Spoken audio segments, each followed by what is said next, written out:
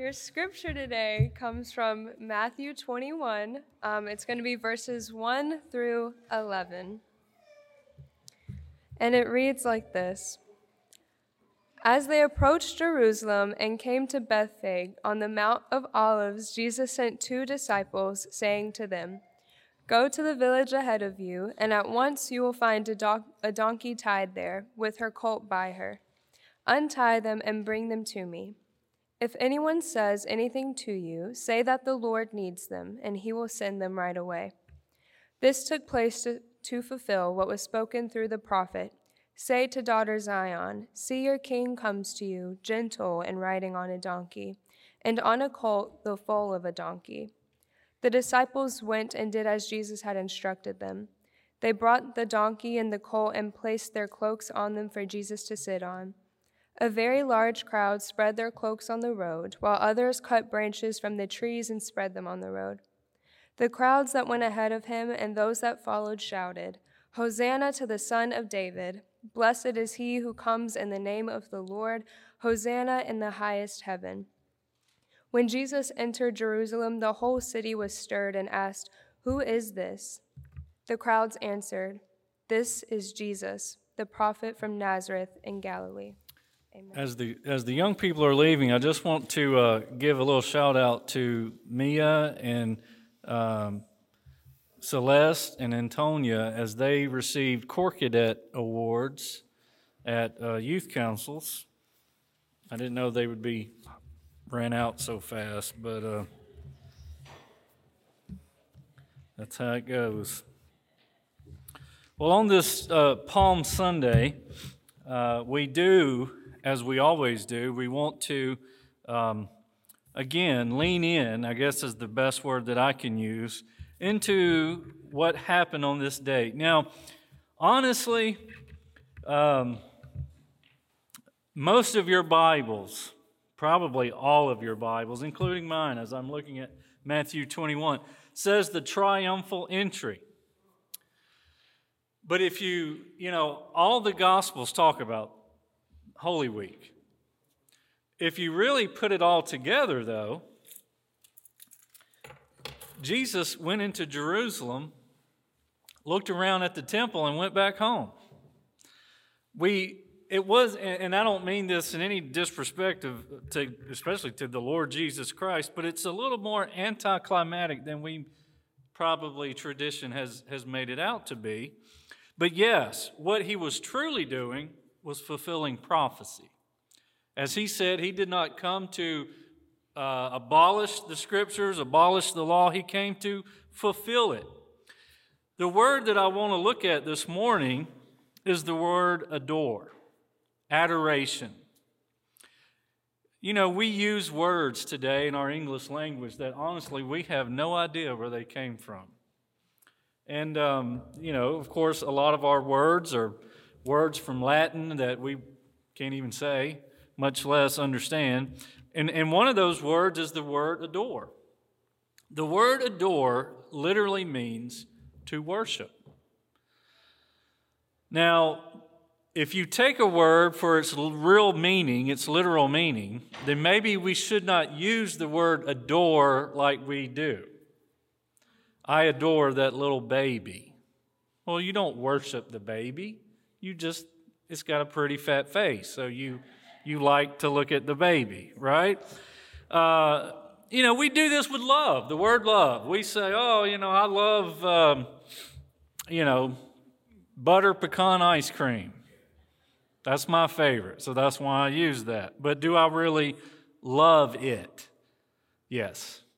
No, I really don't, right? That's just not the way that's meant to be said. So when we look at adoration, as we, again, embrace the cross, because, again, as I told the Sunday school this morning, the old argument is what's more important, Christmas or Easter? Yes, they're both important, right? But this is the most sacred week of our lives because this is why he was born. This is why he came. And it's something when you think about how for Christmas we take a month But for the whole reason why he came, we take a week. When you kind of think about it, just, So it's important to really lean in these days. No, yes, we take 40 days of Lent, I understand. But when you really get into Holy Week, we really need to lean in, because what we don't want to happen as believers is that we get to Resurrection Sunday, we worship, and then Monday comes and it's just another day. No, don't do that. Okay? So let's look at this. He is being adored. Jesus, really for the first time publicly in his ministry, is being allowed to be worshiped publicly. He never tells anyone, don't say who I am. He knows this is the correct time.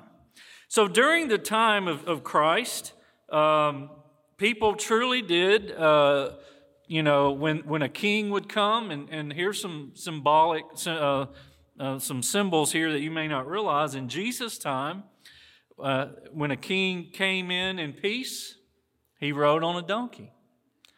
When it was a time of war, he rode in on a horse. You see, in Revelation, Jesus, if I can say it in my native Mississippi, ain't riding no donkey. He does come to make war. Not with us, not with his people. So yes, he is coming as Prince of Peace, King of Peace. Jerusalem means city of peace. He rides into the very city that is called peace. So during this time, palm branches were placed in his path as a symbol of royalty. He is the son of David. He is being given his due, so to speak. And so we begin Holy Week on Palm Sunday as we look at this, the final week of Lent. And that's a shout out for next Sunday to bring your purple bags, 30 pieces of silver for self-denial. I didn't forget. All right? But we are to adore God. And again, when you think about the word adore, adoration, to worship. And to worship God alone. If you have your Bibles, go to 1 Chronicles chapter 29. Now, you will notice that 1st and 2nd Samuel and 1st and 2nd Chronicles, they're a lot alike because they kind of truly really are the same, just said in different ways. But look at 1 Chronicles 29, verse 10 through 13. This is David's prayer, and this is what David says. David blessed the Lord in the sight of all the assembly, and David said, "Blessed are you, O Lord God of Israel, our Father, forever and ever. Yours, O Lord, is the greatness and the power and the glory and the victory and the majesty. Indeed, everything that is in the heavens and the earth, yours is the dominion, O Lord, and you exalt yourself as head over all. Both riches and honor come from you, and you rule over all, and in your hand is power and might, and it lies in your hand to make great and to strengthen everyone. Now, therefore, our God, we thank you and praise your glorious name." That is adoration. Excuse me. That is being worshiped. Many of the songs that we sing, even some that we will continue to sing this morning, has the word adore. Here's a few that you've probably sang over your lifetime. One song says, "Father, I adore you." "Jesus, I adore you." "Spirit, I adore you." "Holy, holy, holy, all the saints adore thee." "It is you we adore, it is you praises are for." Here's another classic. "Joyful, joyful, we adore thee. With all creation I sing praise to the King of Kings. You are my everything, and I will adore you." The word, again, adoration, means to worship. In fact, even the Greeks used it almost exclusively in the worship of their own idols. So you see these words that we use, Even the word holy, the pagans thought their gods were holy because there was none like them. But God says to us, the Lord your God is to be loved with all your heart, soul, mind, and strength. Right?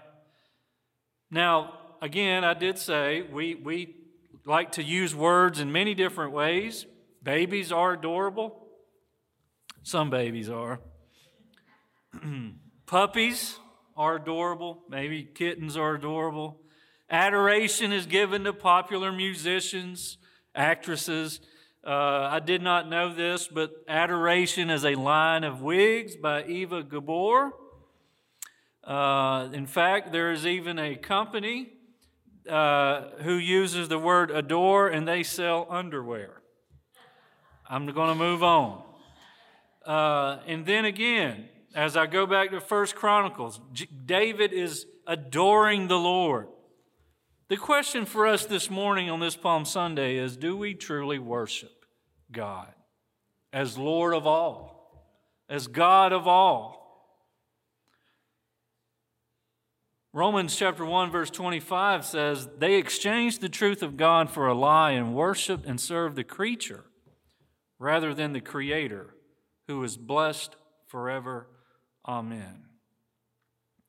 You see, if we're not careful, we go from worshiping and adoring God to worshiping and adoring the things that God created. We lose our balance.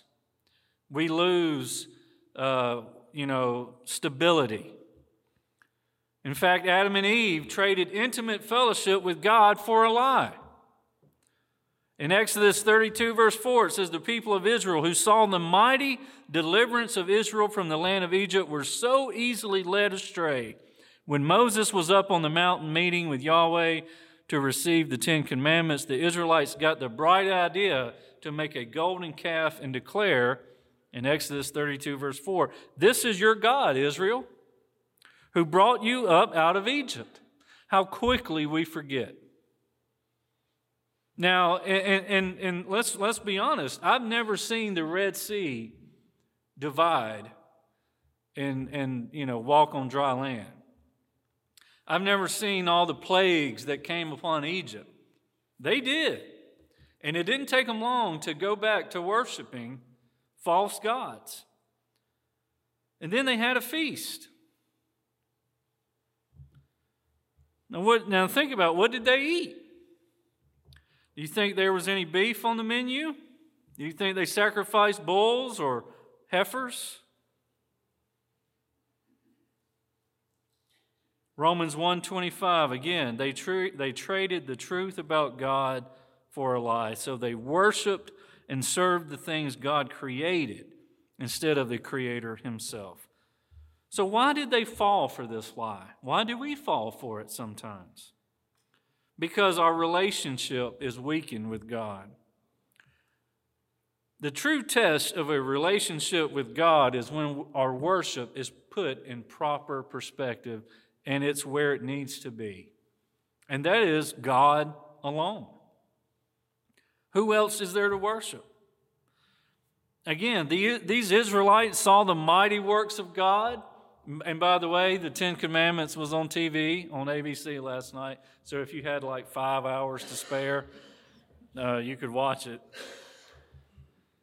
The Lord God Almighty of Israel did all these miraculous signs. There were times when they greatly feared Him, but they never truly reveled in His presence. They never truly got the idea of worship. They had traded the truth about God for a lie. And we're talking about God's people. We're not talking about unsaved people. Here is a truth that runs through the Bible from the beginning to the end. The key to adoring God is having a relationship with God.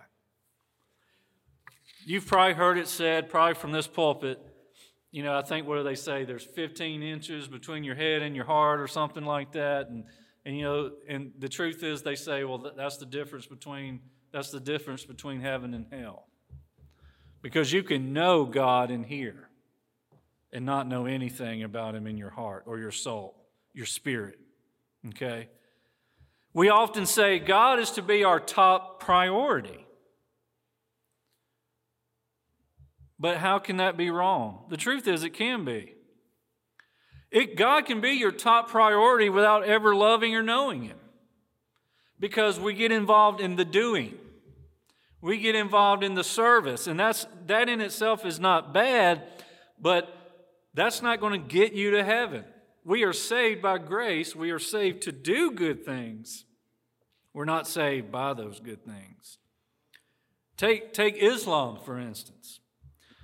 The religion of Islam, Muslims believe that their God has no relationship with them whatsoever. He doesn't care if any of them go to paradise or hell, and He certainly has no care about any woman.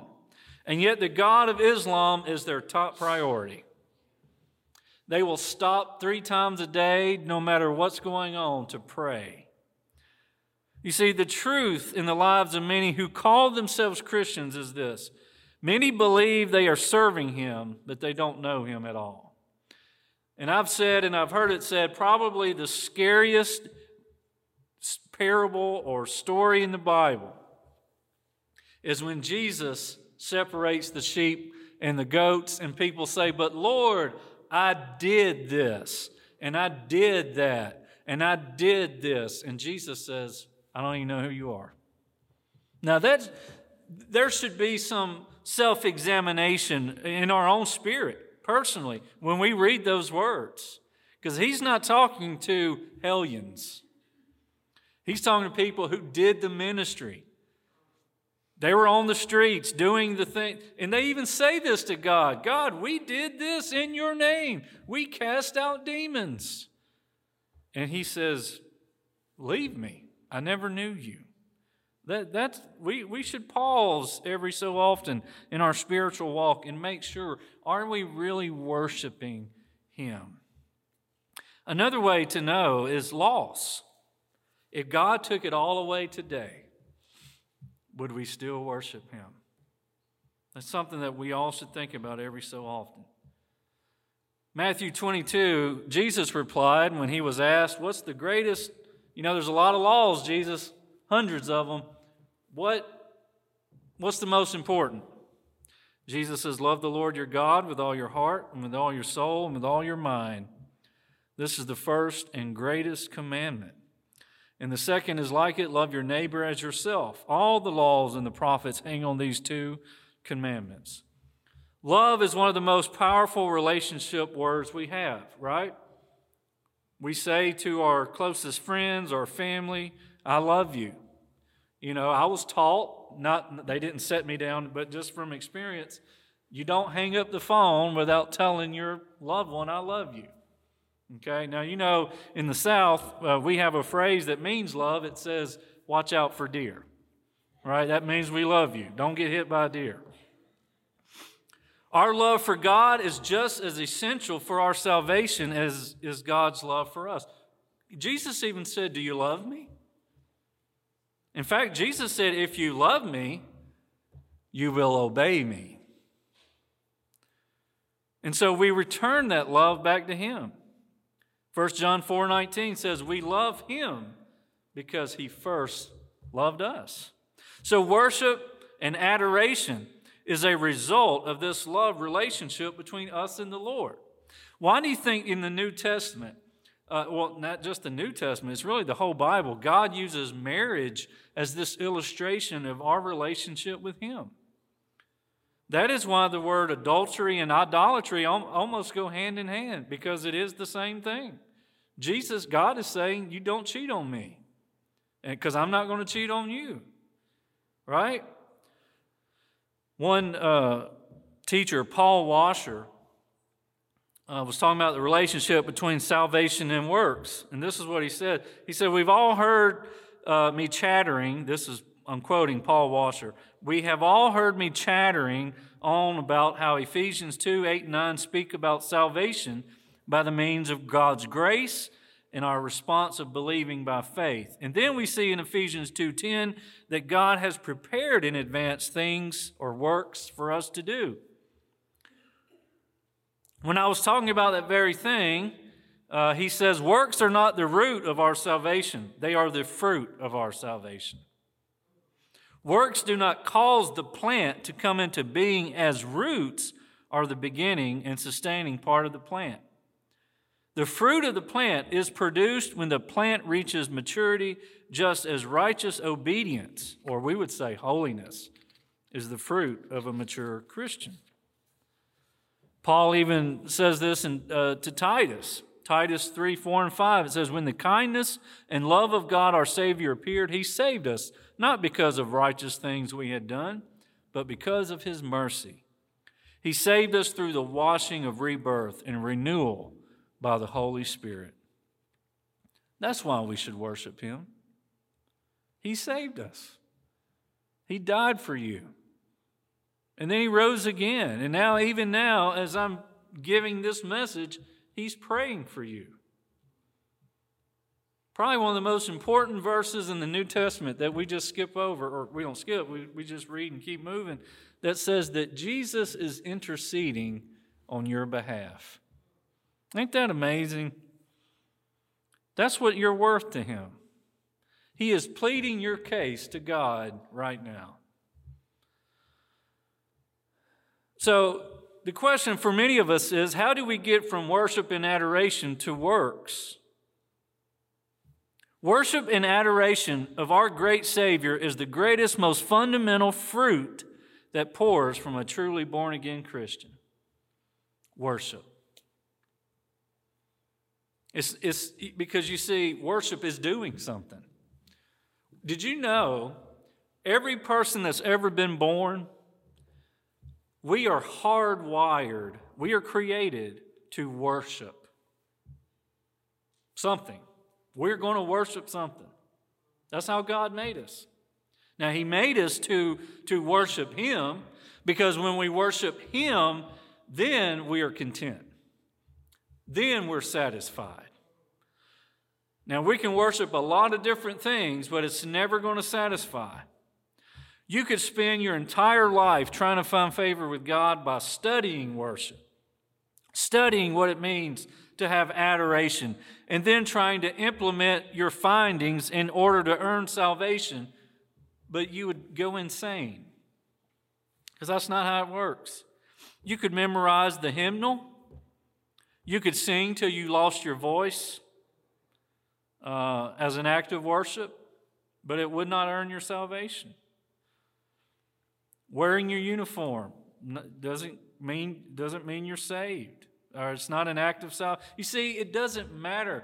And I know you all know this, but it's important, because once we get into the doing, we start to think, well, there's my list of why I'm going to get into heaven. Right? I'm tithing, I show up, I do this, I do, and God is like, no, you've missed it. You've missed the whole point.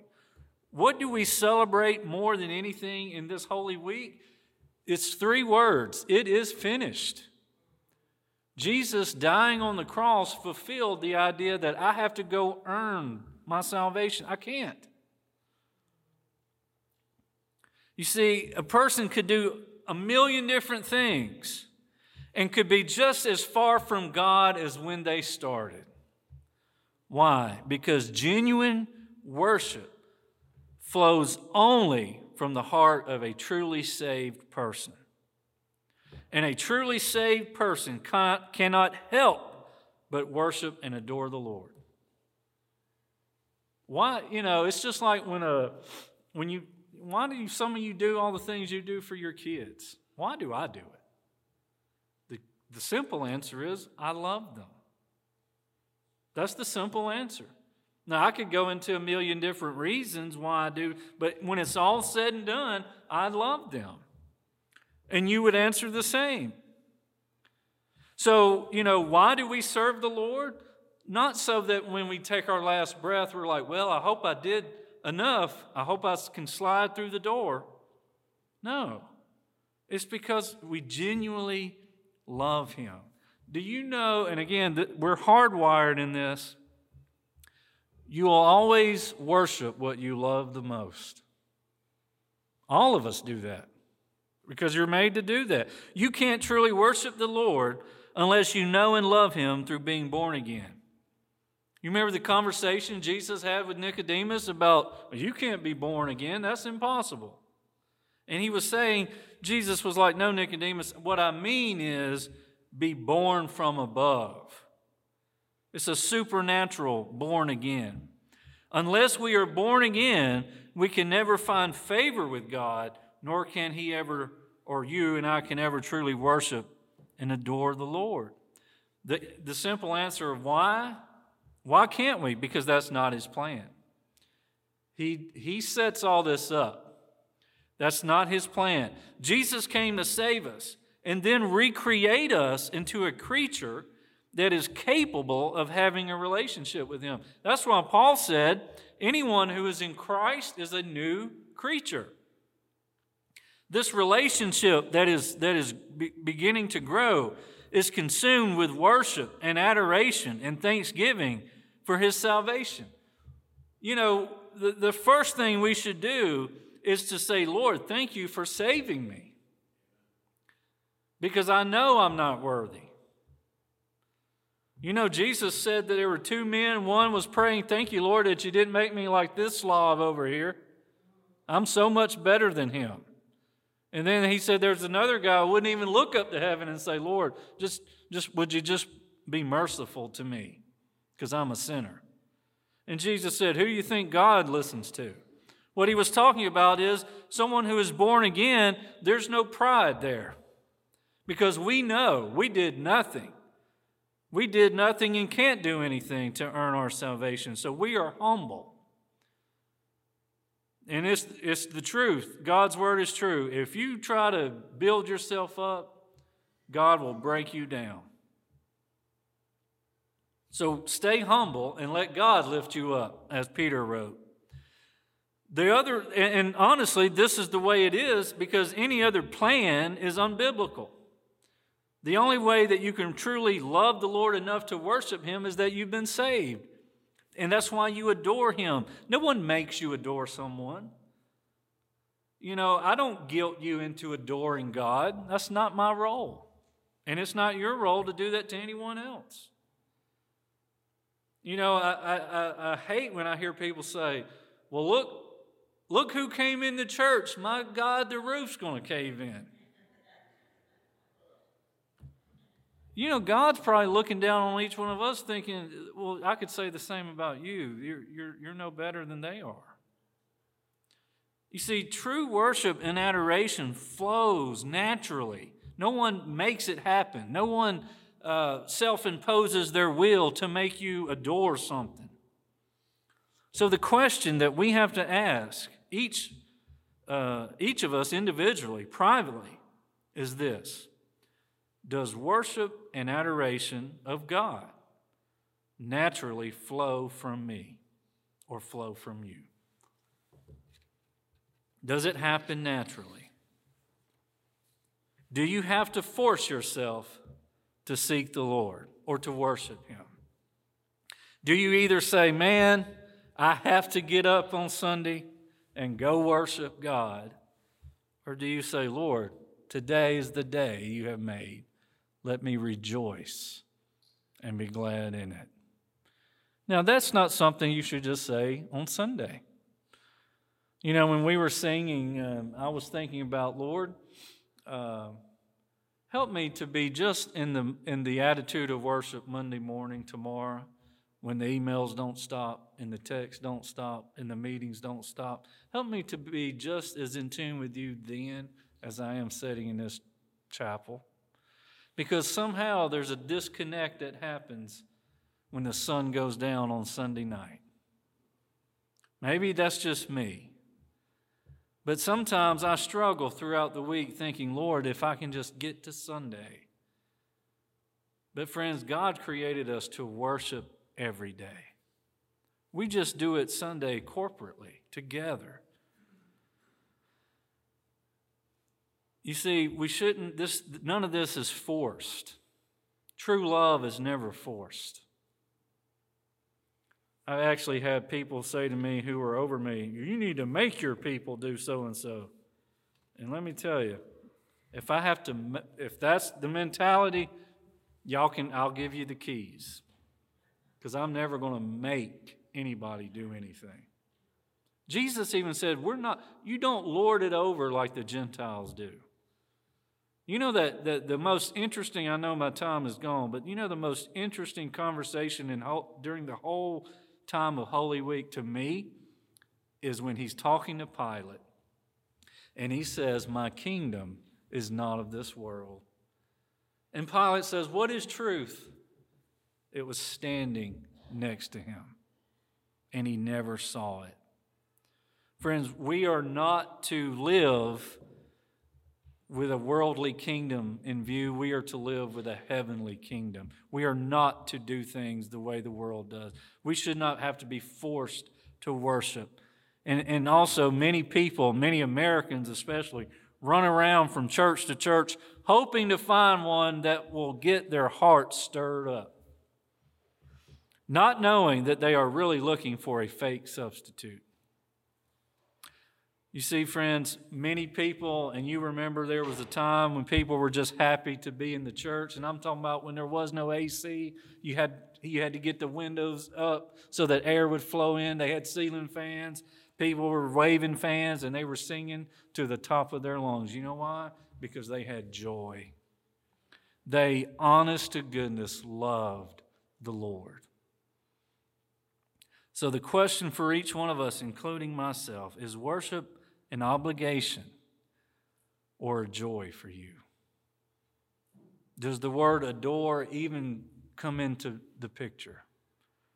Or do we just say, Lord, here's the hour that I have to give you, and God forbid if the major goes over? Or do we say, Lord, I get to worship you. I look forward to this. And yes, even on a Monday morning, I can still worship you. It may be different, and that's fine. We're going to sing this chorus that we usually